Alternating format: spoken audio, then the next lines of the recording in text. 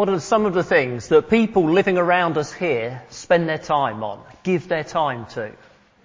Some are into sport, especially in this sport-mad town. Can hardly go out without seeing someone going for a run.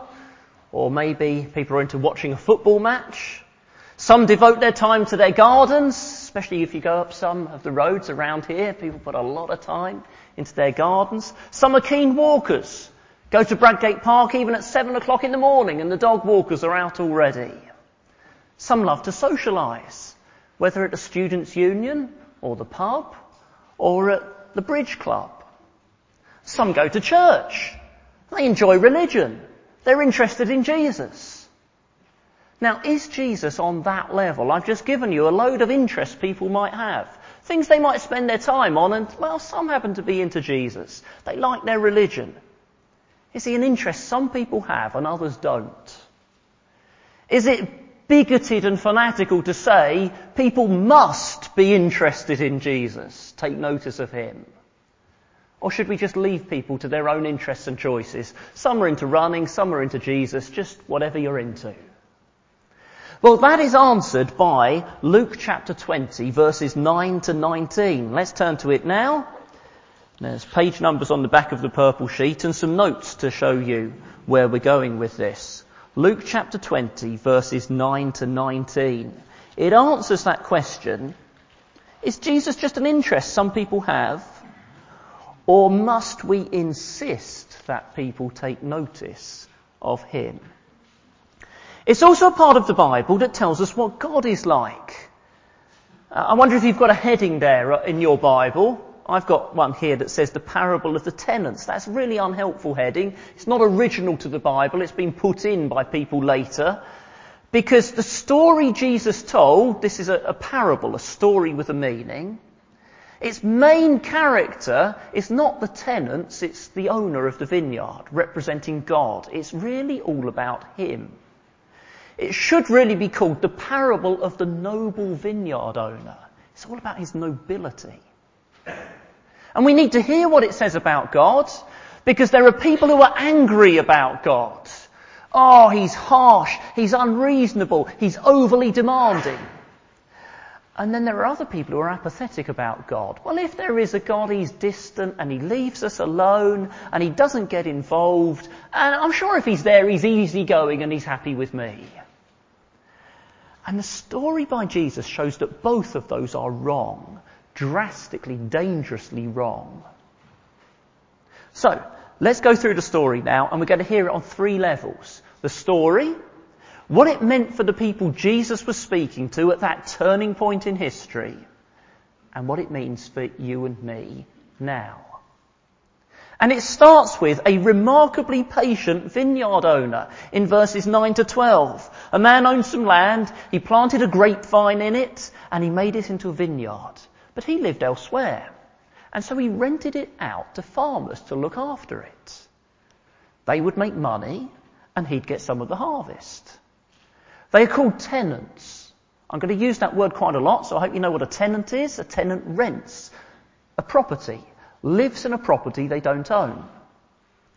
Well, harvest time came and he sent his servant to get some harvest from the tenant farmers. But when he arrived, the farmers beat him up and sent him away with nothing.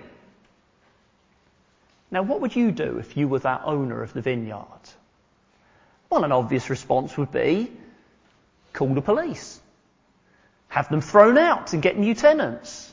Take some legal proceedings, because if you let people mess you about like that, well, the next lot of people will mess you about like that. Now, of course, there weren't police back then, but the owner did have the right to get the authorities to send in a group of heavily armed, trained men to throw them out and to assert his rights. To take vengeance because he had been insulted.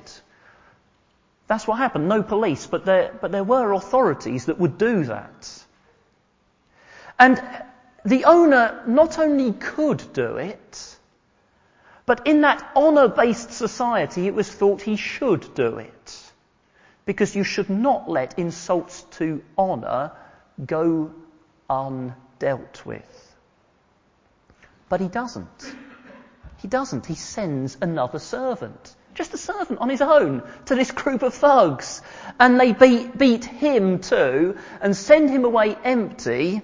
And as if to emphasise the owner hasn't stood up for his honour, we're told in verse 11, they treat him shamefully. Because the master has acted rather shamefully. Now will he send in the heavy mob to sort them out? Now he's got to stand up for his honour, hasn't he? No. He sends another servant to ask again for some of the harvest. And they just beat him up too. Well, in fact, the wording in verse 13, wrong verse, in verse 12, say they take it a step further. They wound him. They cause him grievous bodily harm, and they throw him out. It's a word with violence. Now here's a businessman who, unlike most businessmen, is willing to appear weak and be dishonoured to give these scoundrels repeated chances to do the right thing. Surely Jesus has got a bit carried away with his storytelling. Surely Jesus has exaggerated. To send a first servant, and then a second servant, and then a third servant, hasn't Jesus made the story rather unrealistic? Who would go that far? God would. And God did. And this is what Jesus is saying. God did. Jesus was speaking here to leaders of the Jewish nation. God had given them the land, and so many good gifts along with it. And in the Old Testament, Israel is pictured as a vineyard. But they'd got on and done their own thing. They'd pushed God aside as if he had no rights over them. He couldn't expect anything from them. No, just leave us to live our own life. And again, across centuries of Old Testament history, God had sent prophet after prophet after prophet, warning them and inviting them back to him. Some they'd thrown into prison. One they even threw down a well. Some they killed. Jesus' story isn't unrealistic. In fact, it doesn't go as far as God did with Israel in his patience. Who would go that far? God did, but God still does today. It's an amazing verse towards the end of the Bible, 2 Peter chapter 3, that says, God is not slow to keep his promise that Jesus will return. He looks like he's being slow. He looks like, why is he just waiting? No, he's not slow. The verse says he is patient with you, not wanting anyone to perish, but everyone to come to repentance. Or another verse in 2 Corinthians 5 says, God appeals to you. He pleads with you. It even makes God sound rather weak and as if he's begging you.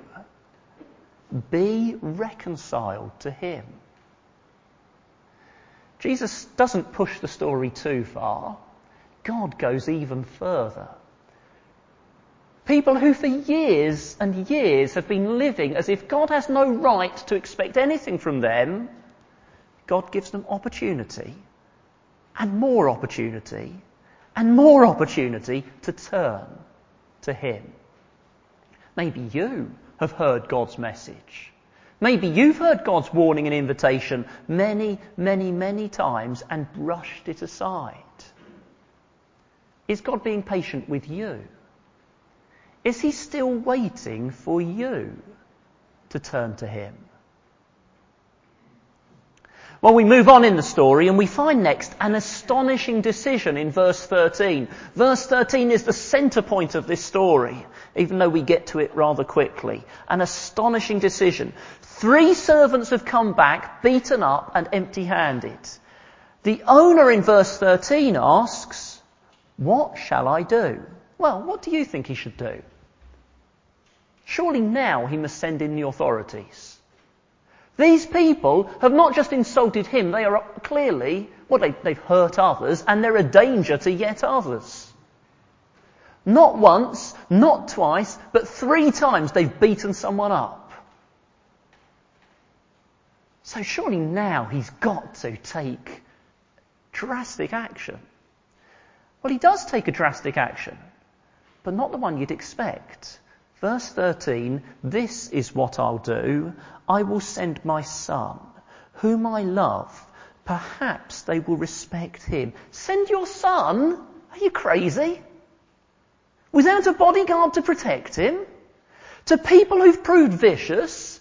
Perhaps they'll respect him? What are you talking about? They have shown you repeated disrespect. What on earth makes you think they'll respect your son? Now, surely again, Jesus' story is unrealistic. Who in their right mind would do this? God would. God has. Sent his son to the people who killed the prophets he'd sent. Sent him without a bodyguard of angels. Sent him as one lone man looking so weak and vulnerable. The vineyard owner surely looks a bit weak and foolish to us.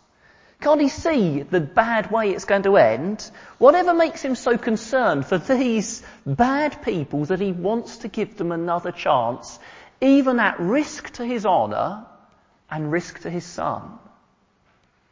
Well, Jesus says that's God. He's not foolish. He's not weak, but he's willing to risk looking it.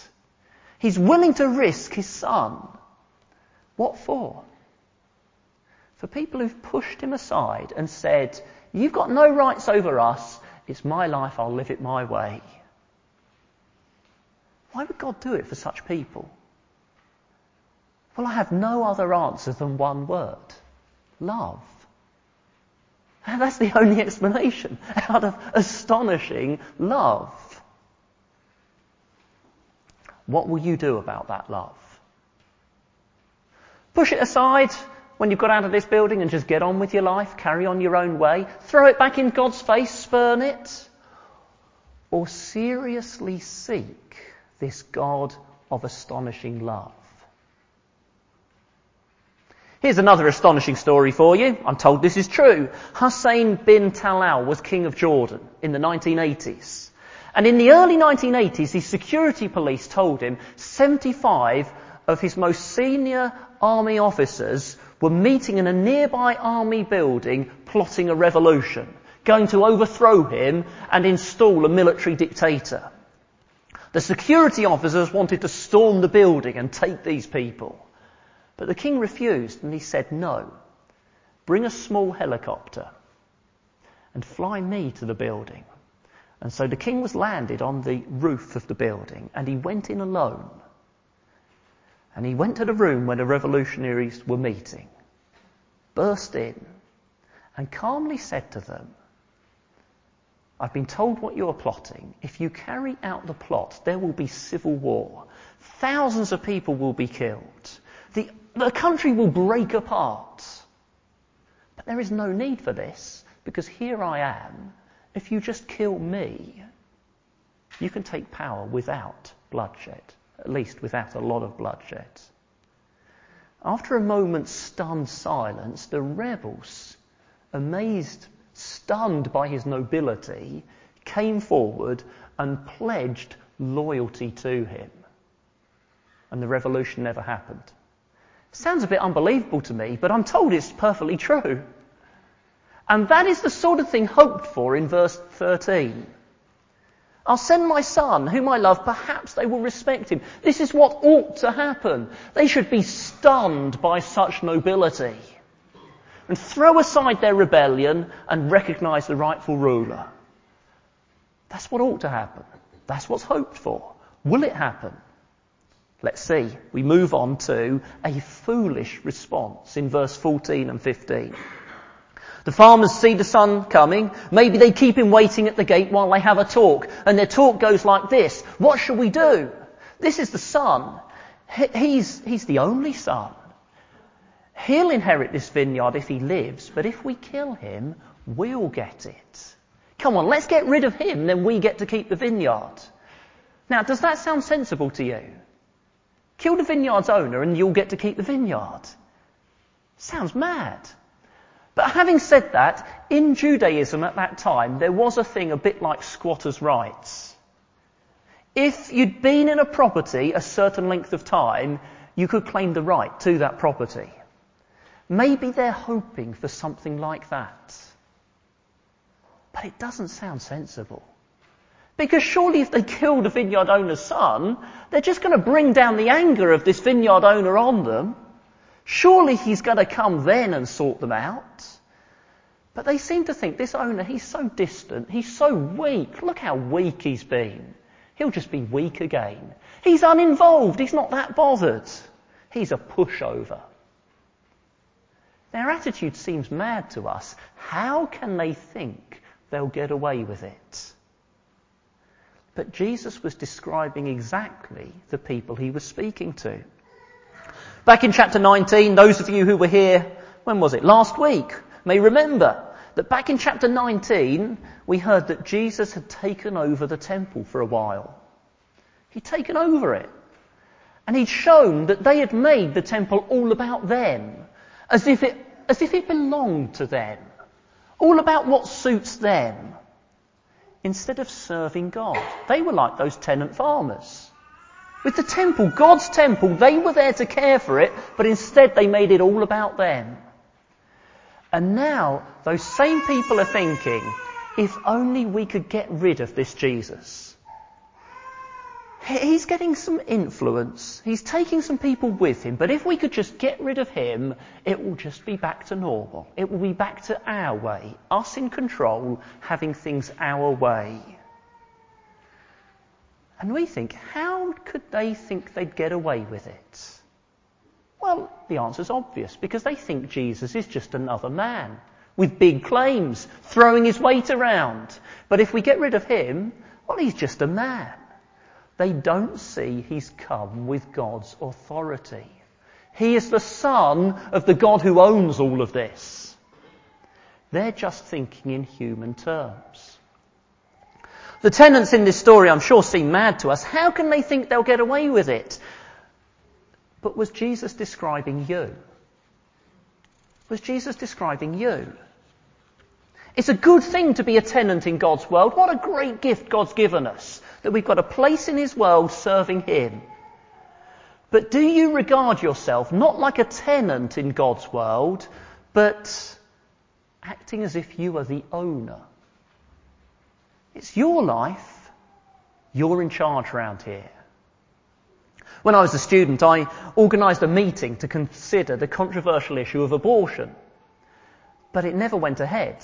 Well, at least it didn't get started, because a great big group of people turned up with megaphones. And instead of discussing the issue, they just spent the time shouting through megaphones, and I well remember it going through my head. They chanted, "Our bodies, our lives, our right to decide." Again and again, "Our bodies, our lives, our right to decide," and closed down the meeting. Well, let's ignore that there's another body involved in abortion. Their phrase is exactly the attitude of humans since Genesis 3. Our bodies, our lives, our right to decide. We're not God's tenants, no. I'm me and I'll do my own thing. We even, like the religious leaders in the temple, can turn church into all about us. We call it our church, and we say what we want to happen, as if it belongs to us. If you hear that Jesus says no, you are a tenant in God's world, answerable to him. Do you push him aside? It's just another religious claim. It's just another religion trying to restrict our freedoms. Push it aside and carry on doing your own thing. Do you see you're like the tenant farmers here? You're like the religious leaders then. You're just thinking in human terms. You're just thinking of Jesus as just another religious man. Don't you see? He's God's son with his authority. You're acting as if God is just distant, uninvolved, a pushover, weak. Is he? Well, let's move on in the story and see. The last part of the story, we have a severe but good ending. Verses 15 to 16, a severe but good ending. The owner of the vineyard has looked weak and foolish, but he is not. He was just being strangely loving to bad people. But they've pushed it too far. And at last he comes and takes action. And he doesn't pussyfoot around, and he doesn't debate terms, and he doesn't sit down and have a discussion with them. Jesus tells us he kills the tenants and he gives the vineyard to others. It sounds severe to us, and it is.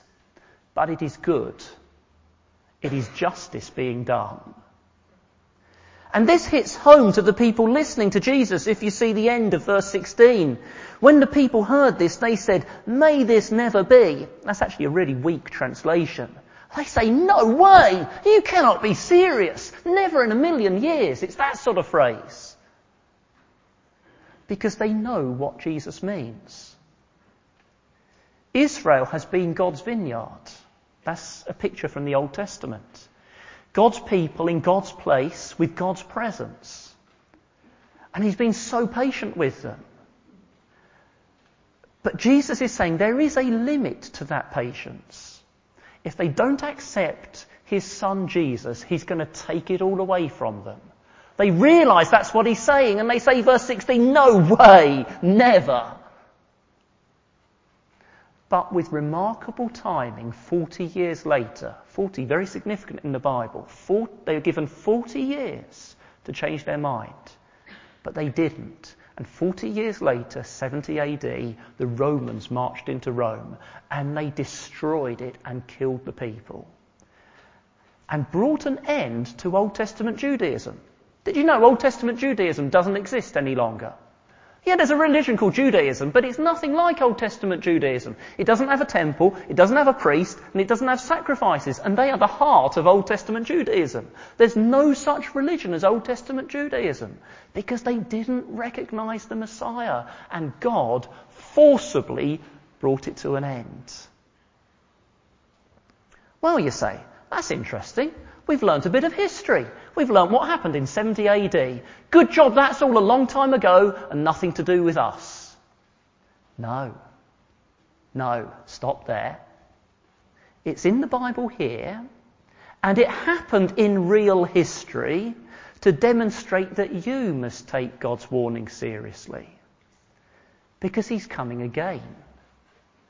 The God who at this moment looks weak, distant and foolish. Well, you don't expect to hear that at church, do you? I didn't say he is weak, distant and foolish, but he does look it. Look at the chaos in the world around us. Look at the unbelief. He looks weak, distant and foolish, but he isn't. He's actually giving you time and opportunity to turn to him. But his patience has a limit. One day, he, the owner, will come back to deal with his tenants who've refused to admit they're his tenants, but instead have wanted to be the owners. And it will be no less real, and it will be no less terrifying than what happened in 70 AD in Jerusalem. Well, that brings Jesus' story to an end, but in verses 17 to 18, Jesus says, "And this is what he is like." He brings out the meaning. Verse 17 to 18, it's all about him. Jesus was telling the story to people who had asked him what was his authority for taking over the temple. And the story has shown his authority. And so in verse 17, he looks directly at the people. Significant phrase. Do you see it in verse 17? He looked directly at the people who'd been questioning him. And now he looks directly at you. And he says, "Have you understood the meaning? I came to be rejected." It wasn't just God taking a risk, it was all in the plan. A plan of love. A plan to save people. A plan to pay for sin. A plan to turn people back to God. It wasn't some weak God who took a risk and the risk failed. It was all in the plan. A plan that looks so weak. As one man on his own, looking so vulnerable, died on a cross looking like a miserable failure. But he wasn't a failure. No, he's won. He's won because, verse 17 tells us, he's become the foundation stone. He's become the foundation stone of God's new vineyard, his new kingdom, his worldwide church. That Jesus was rejected and looked a total failure, but then he rose from the dead, and today millions of people are worshipping him around the world. That is evidence he isn't just another man with big claims. It isn't just another religion wanting to restrict your freedom. He's God's Son with God's authority. He's the foundation on which you can build your life. Or what? Verse 18.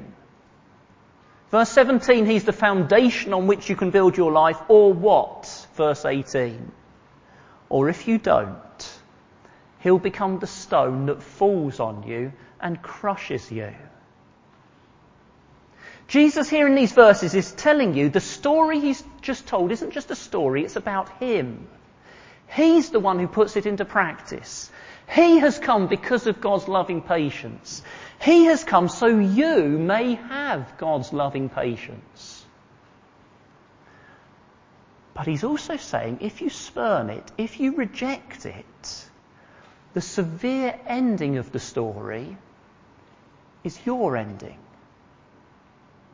So will you throw yourself on God's loving patience? Or will you carry on your way and have Jesus one day throw himself on you in severe anger?